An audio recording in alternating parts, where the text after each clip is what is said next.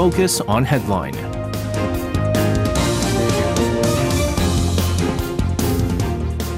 Now let's take a look at what major issues are making the headlines today on Focus on Headline. For this, joining us in the studio, the Sochi sisters are back in action in the studio. Soa and Ji. Guys, welcome back. Good evening. Good evening Sochi's to you back. guys. Yes. And Soa's back with her random comments. Today, obviously a big day for many of the students or test takers, as hundreds of thousands, in fact, 500,000 students and even non-students, right, taken for the second, third, or if you were my cousin some years ago, 4 times. This is the Suneung, the College Scholastic Ability Test, or the CSATs. They've prepared for many, many years. It's not like the SATs in the United States where you kind of study for like maybe a year or two. They've been studying for years here. So the exam is now finally done and over with as of about 25 minutes ago. Let's get some general updates of today's Suneung. Yes, actually around 20 minutes ago, because it should have ended at 5:45 p.m. There you go. So Suneung, or Korea's College Scholastic Ability Test, started in the morning at 8:40 and ended at 5:45, as I said. For some, maybe earlier, depending on whether you take all the subjects or not. So the test subjects are, I'm going to mention them in the order they are taken: Korean language, mathematics, then they had a lunch break, English, followed by Korean history, and subordinate subjects, because examinees choose among social studies, science, and vocational education. And then last but not least, second foreign language. And there's also a variety to choose from. Out of these subjects, Korean history is mandatory. Now, there's been no change in the system or general structure of the college entrance exam test compared to last year, but there's something that was not included in this year's test, or what the government said was not included, is killer questions, which are a minority of extremely difficult questions in the exam, which in many cases are decisive in differentiating between the best and very best scores. We're going to get into the details on those with Ji in a bit. But first, there were some 1,279 test sites in 84 regional exam units nationwide today, with 504,588 applicants for the 2024 college admission. That is the number that actually applied for Suneung. Probably the exact number might be lower if there were a few that could not take the test today. But this number is almost 3,500 lower than last year. And among the total number of applicants this year, 326,646, or 64.7%, were high school graduates. Seems like a quite low percentage, because most of the rest of the percentage were retakers. So high school students, not graduates yet, right? So 64.7% were 고3, or senior high school graduates. Seniors, not that are going to graduate right now. And almost 160,000, or 31.7%, Suneung takers were retakers. 재수생 in Korean, or as you mentioned, SJ, before, there are also some who take the test 3 times. That would be 삼수생. 4 times would be 사수생. So we often refer to them as Nsusengs. And this proportion of retakers was the highest in 28 years. This, meanwhile, was the first Suneung since 2020 that was free of any COVID-19 prevention rules.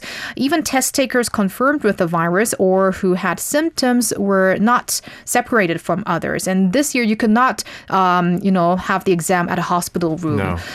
The Education Ministry, however, had recommended the wearing of face masks, and especially K94 for COVID-19 patients and K80 masks for those who had symptoms.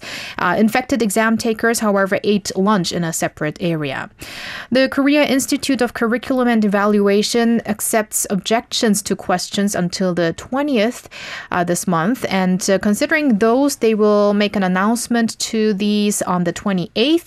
And Suneung reports are distributed to the test takers on December 8th. Now, last but not least, I want to say congratulations on all the Suneung takers. You're probably now resting or spending your time with friends and families. But I just want to mention, enjoy your time in a safe manner because it's rainy out there. That's right. And it's not surprising that we are seeing more of the retakers. And this is largely due to the fact that they've gotten rid of the killer questions and so find it easier maybe to take it for whatever nth time that they're taking this exam. By the way, also I have to mention this because I think this is remarkable. Of the student or test takers that took part in today's Sunung, there is one lady who's 82 years old who took the Sunung today. And so I don't know how well she did or anything. I think she came out on that show, You Kids on the Block or something like that recently. But great kudos to you for doing something that even I haven't done, which So and I, we didn't take it. Gee, did you take this? No. None of us take this exam. Well, so we can't say anything in regards to this or how hard it is or anything like that. But again, this year's Sunung is, I guess, all the more in the spotlight because, as Soa mentioned earlier, the removal or the exemption of these killer question, and this decision, of course, was made by the government as part of their efforts to enhance and prioritize public education over private education. There's consensus that these expensive cram schools or these academies that people pay for, they are capable of helping kids solve these killer questions. So if you have money, then you'll get better scores is what it is.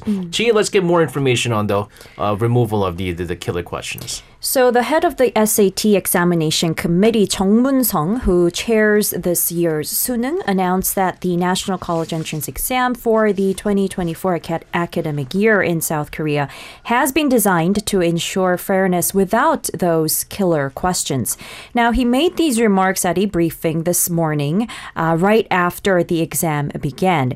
According to Jung, the Ministry of Education's measures to reduce private education have resulted in the exclusion of killer questions and the distribution of appropriately challenging questions, ensuring fairness based on the content covered in public education courses only. Now, to ensure that the exam content is fair, a question review team has been created in addition to the examination committee to eliminate killer questions from the beginning of the examination to the review and finalization stages. Now, Jung explained that questions that required excessive knowledge of specialized content or induced students to spend an excessive amount of time solving problems have been excluded, and the scope and level of the current curriculum were also considered to ease the burden of excessive exam preparation on students, as well as to help internalize school education. Now, to address concerns that excluding killer questions would lower the difficulty level of the whole exam, he emphasized that they aimed to maintain appropriate fairness, and the September mock assessment was used as a benchmark after the government announced its decision to remove killer questions. Now, the announcement was made right after that September mock exam. And this September mock test was evaluated to be more challenging than last year's Sunung, with the Korean language section being more difficult and the math section being somewhat less challenging at the top, while maintaining overall fairness. So I just got some information in regards to the difficulty of today's Sunung. And so they're saying that despite the fact that they got rid of these killer question, the Korean language portion and the math portion was difficult. Now, they're saying the Korean portion was more difficult than last year's Sunung and the mock exam back in September. And then for math, it was easier than last year's Sunung, but more difficult than the mock exam. And so even though they have these killer questions removed, it's still a very difficult question for our listeners out there.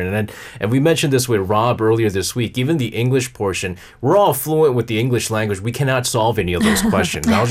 I'll tell you that. I'm not gonna be acing the English portion just because I speak English, But again, guys, kudos to you guys. I mean, hours and hours of having to go through all those questions, finally done and over with. And I'm sure that there's many, I think, events and discounts in store for all the Sunung takers now. And so enjoy your time until these scores come out. Let's move on here to the APEC Summit over in San Francisco. South Korean President Yoon arriving on Wednesday local time for this very event. We're going to start things off with his very first itinerary there, meeting with Korean residents over in the U.S. city of San Francisco. So tell us more about this. Sure. President Yoon Suk-yeol's official schedule out of his 3-day trip to San Francisco kicked off with a luncheon with South Korean residents living in the U.S. city.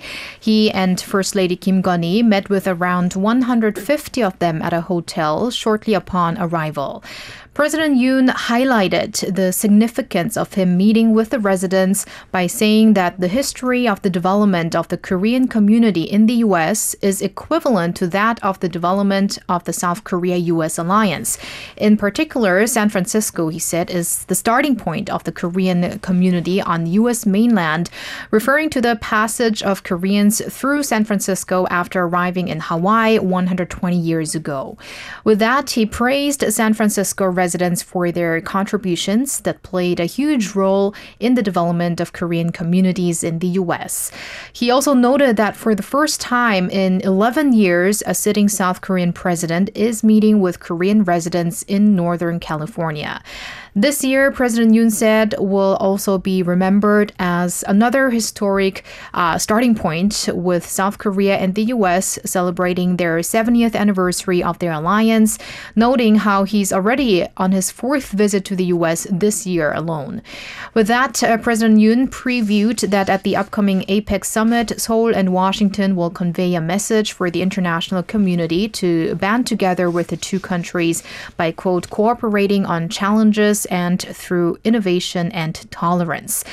Speaking of innovation, President Yoon also asked the residents to contribute to the advancement of the bilateral alliance in the fields of science and technology, and also to communicate with global talents in that regard, emphasizing the tremendous capabilities in IT and high-tech areas among the Korean community. And I have to say, especially in Silicon Valley and so forth. That's right. And President Yoon also emphasized the pivotal role of the 21-member APEC member states in strengthening the connectivity of the world economy in his keynote speech delivered at the APEC CEOs Summit in San Francisco. This, of course, shortly after he arrived in the city for the summit. Chi, let's get the details of that. Sure. So President Yoon, during his keynote speech, emphasized the need to improve world's connectivity in areas such as trade and supply chains.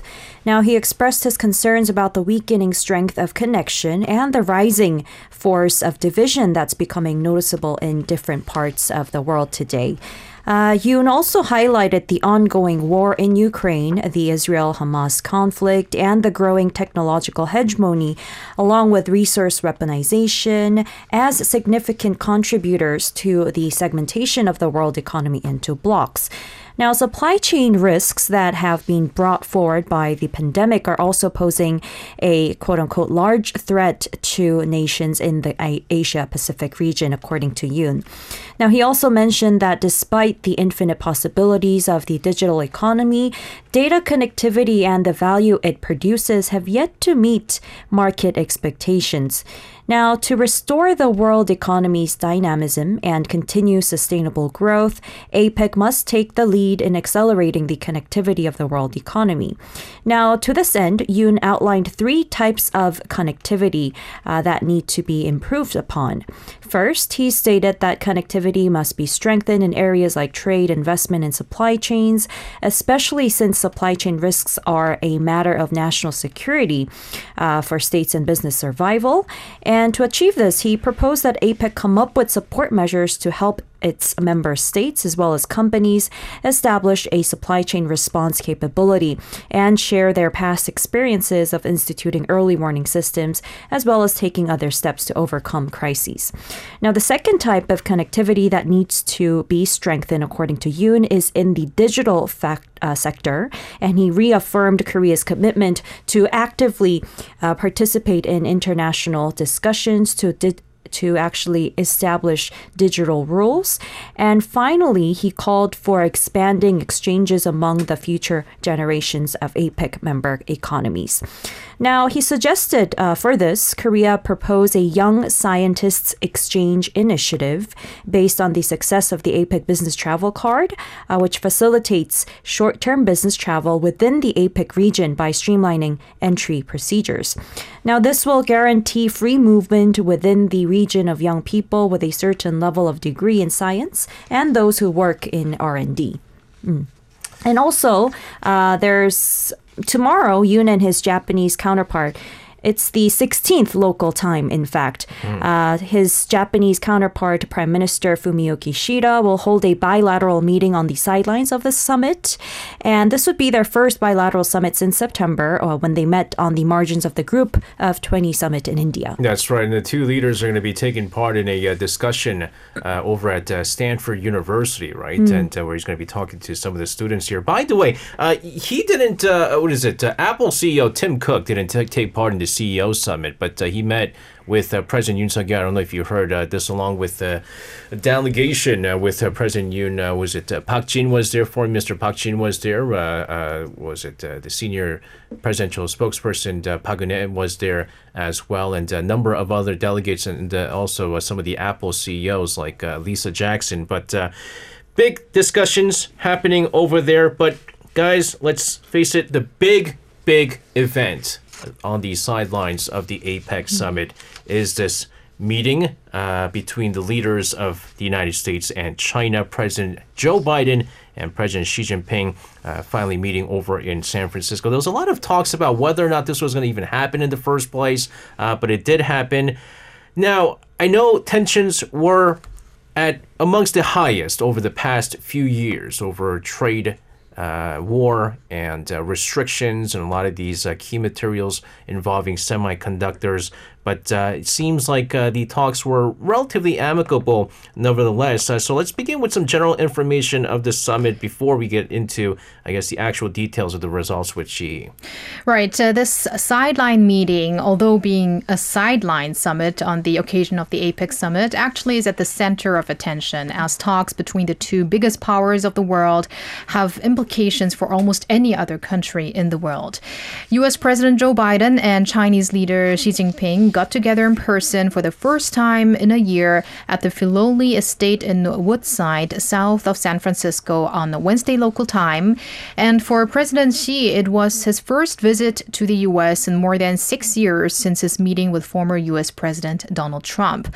Remarks by Biden and Xi in their open statements had some similarities in that the two want to find ways to coexist while continuing to compete. And SJ, as you mentioned, all in all, it was an amicable atmosphere. So here are some remarks following the summit. First by Biden, who vowed for continuous competition and that in a vigorous way with China. But he said, quote, "We will manage that competition responsibly so that it does not veer into conflict." He also made comments regarding cooperation. Here's one quote. "So where it's possible, where our interests coincide, we're going to work together like we did on fentanyl." Adding, that's what the world expects from the two countries. Details on fentanyl again by Xi later on.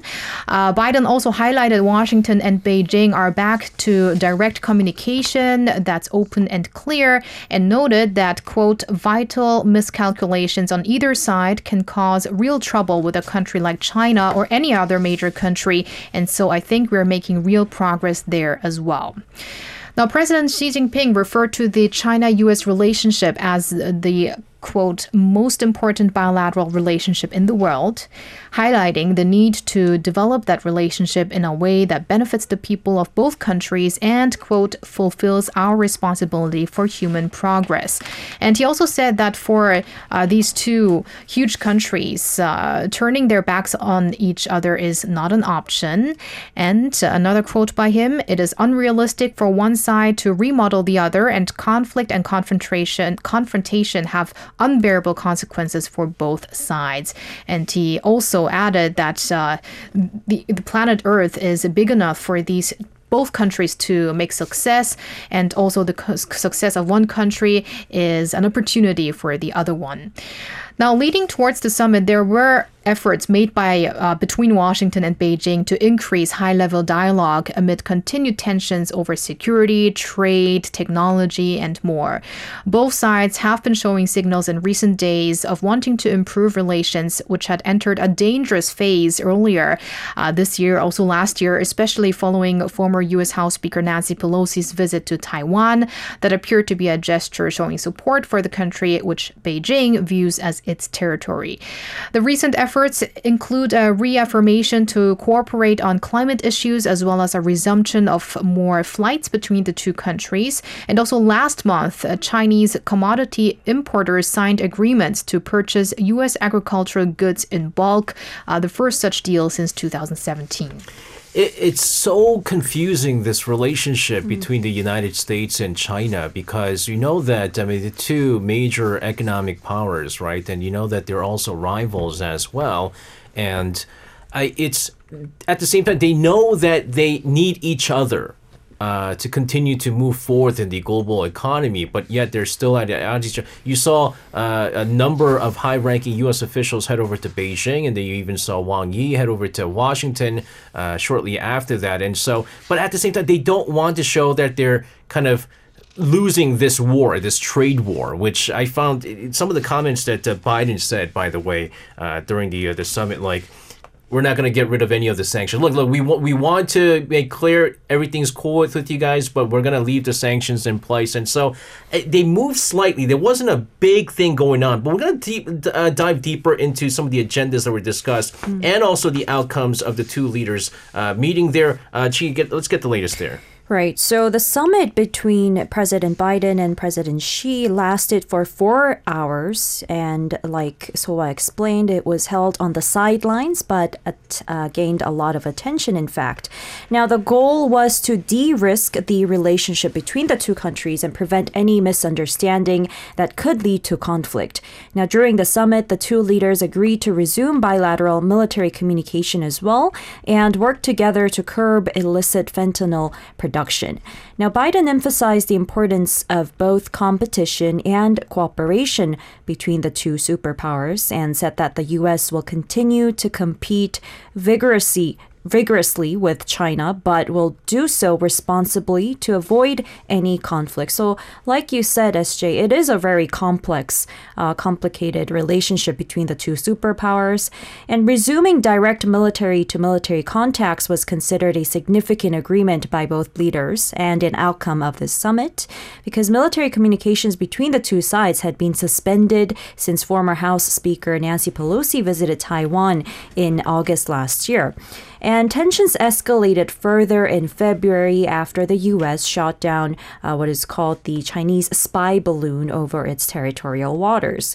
Now, the two leaders also agreed to take action to significantly reduce the flow of precursor chemicals and pill presses from China to the Western Hemisphere to fight against fentanyl. And Biden expressed his appreciation for Xi's commitment to this issue, and both leaders tasked their teams to maintain policy and law enforcement coordination in the future to ensure it works. Now, another outcome of the summit was the agreement to get experts from the U.S. and China together to discuss the risks and safety issues associated with artificial intelligence.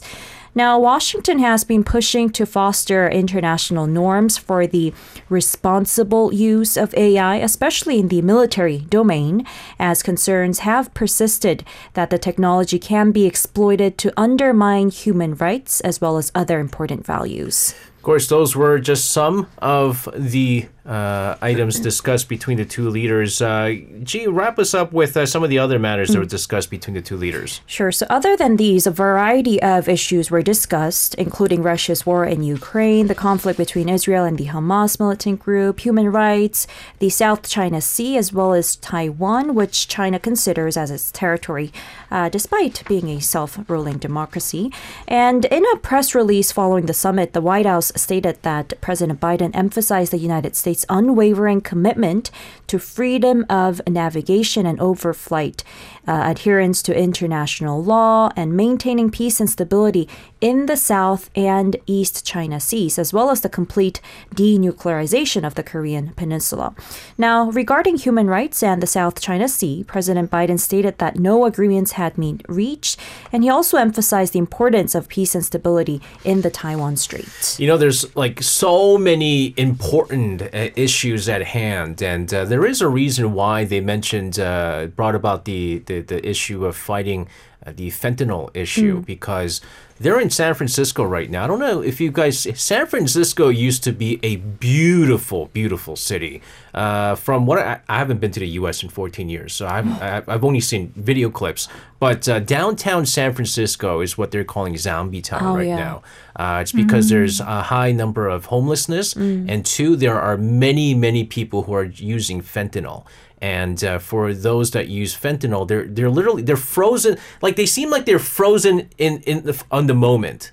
Like they're like randomly in weird formations of their body, and they're not moving, and they're just frozen in place. And they're just, if they're waking up from the high, they start walking like zombies and stuff like that. And so because they're in San Francisco for the talks, I think it was all the more important that they raised the issue over fentanyl. But it's a big concern over there. San Francisco is no longer a very touristy area that it used to be back only a few years back, by the way.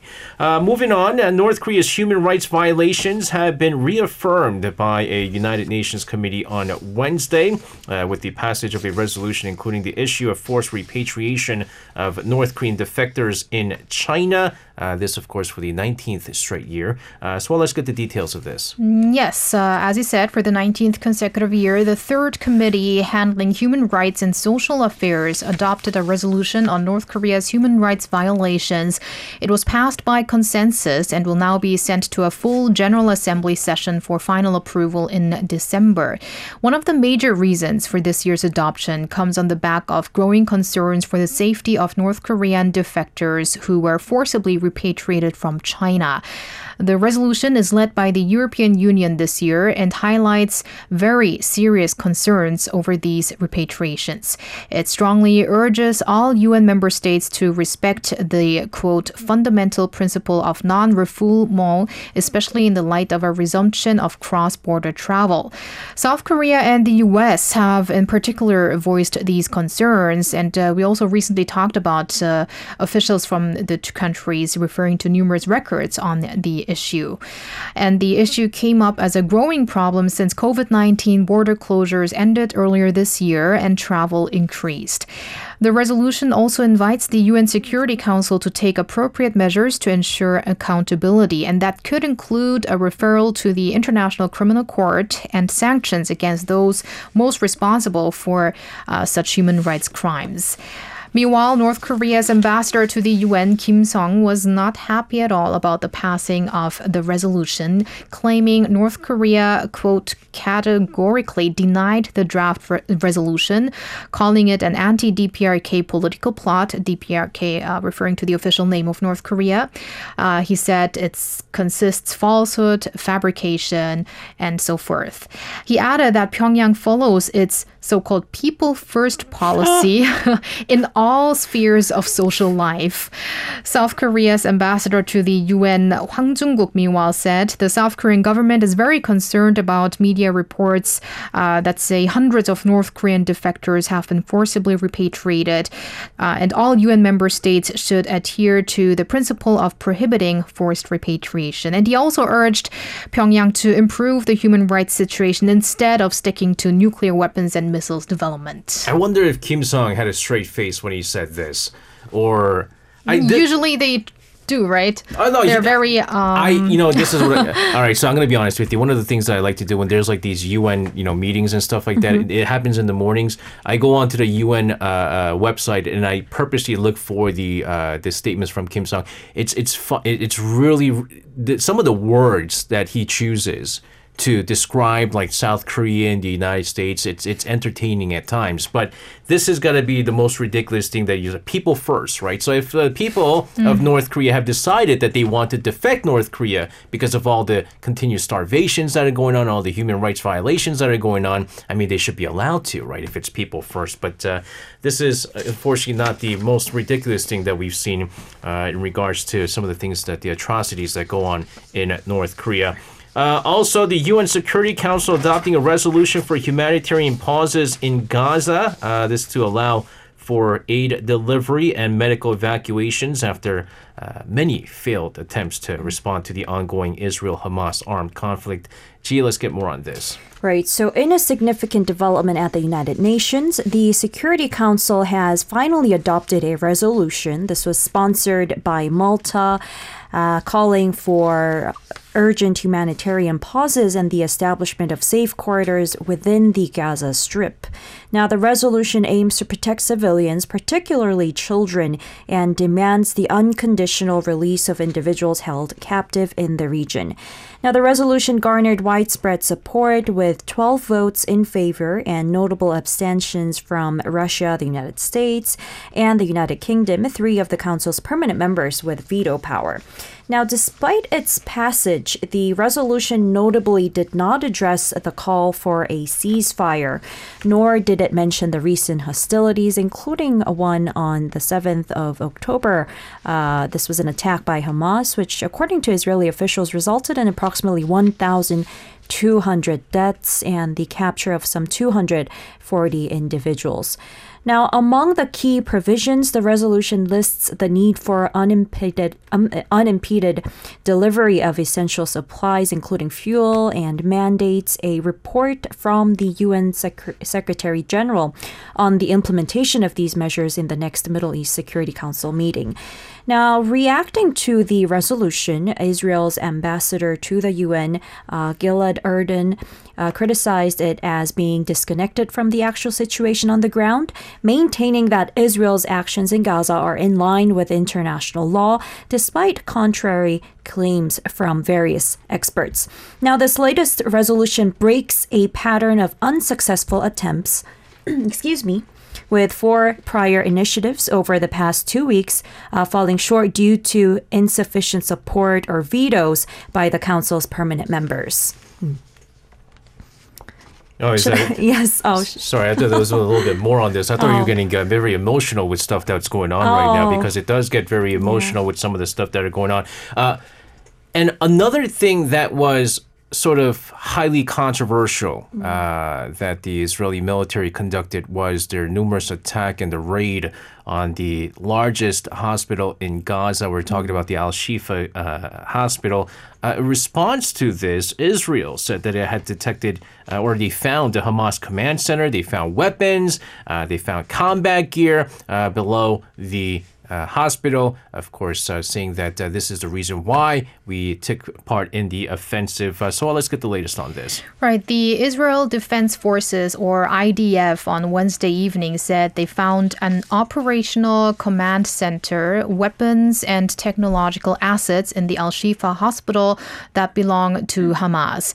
IDF provided images and videos that apparently show Hamas weapons, including automatic weapons, grenades, ammunition, and flak jackets.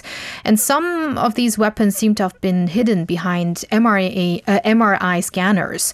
Now, Hamas strongly denies the allegations, claiming the statements are, quote, lies and cheap propaganda. This comes on the heels of global outcry over Israel's military operations in the area close to the hospital, and it also comes as Israel has been repeatedly claiming that the hospital sits above a Hamas headquarters, and this is a comment the U.S. has also supported, citing its own intelligence. However, the White House denies giving Israel the green light to carry out a raid on the hospital, stressing that the country is operating on its own accord. Let's shift our focus to something that we haven't actually covered in quite a bit talking about the ongoing war over in Ukraine, because the European Commission has suggested new sanctions against Russia over its war in Ukraine, introducing further tightened measures. Now, until now, 11 sanctions packages have been slapped against Moscow, and this would be 12th if approved. G, round us out. Let's get the latest on this. Sure. So the European Union is set to impose a fresh set of sanctions against Russia.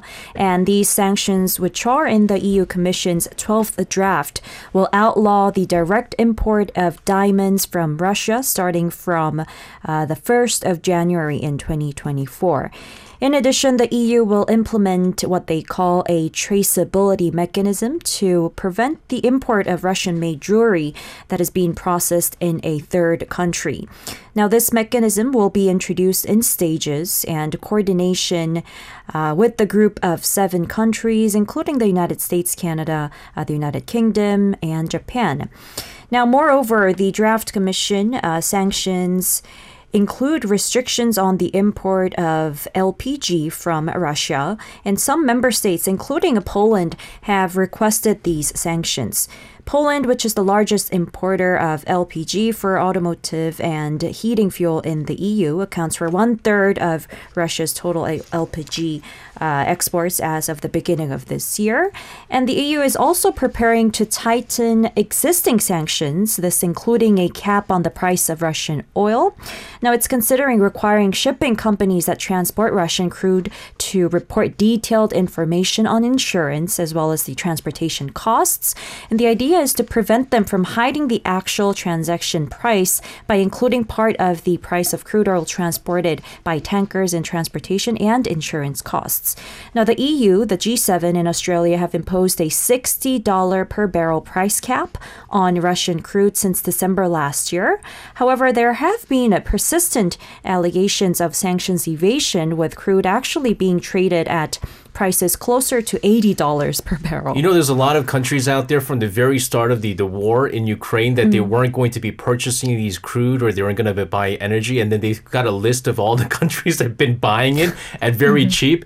It's hard. That's the thing. And, you know, they continue to say that Russia is weaponizing energy, but I'm not sure if it's weaponizing per se. Russia just happens to have a whole lot of energy sources, including crude oil, and you know, all the countries need it. So what do you do, right?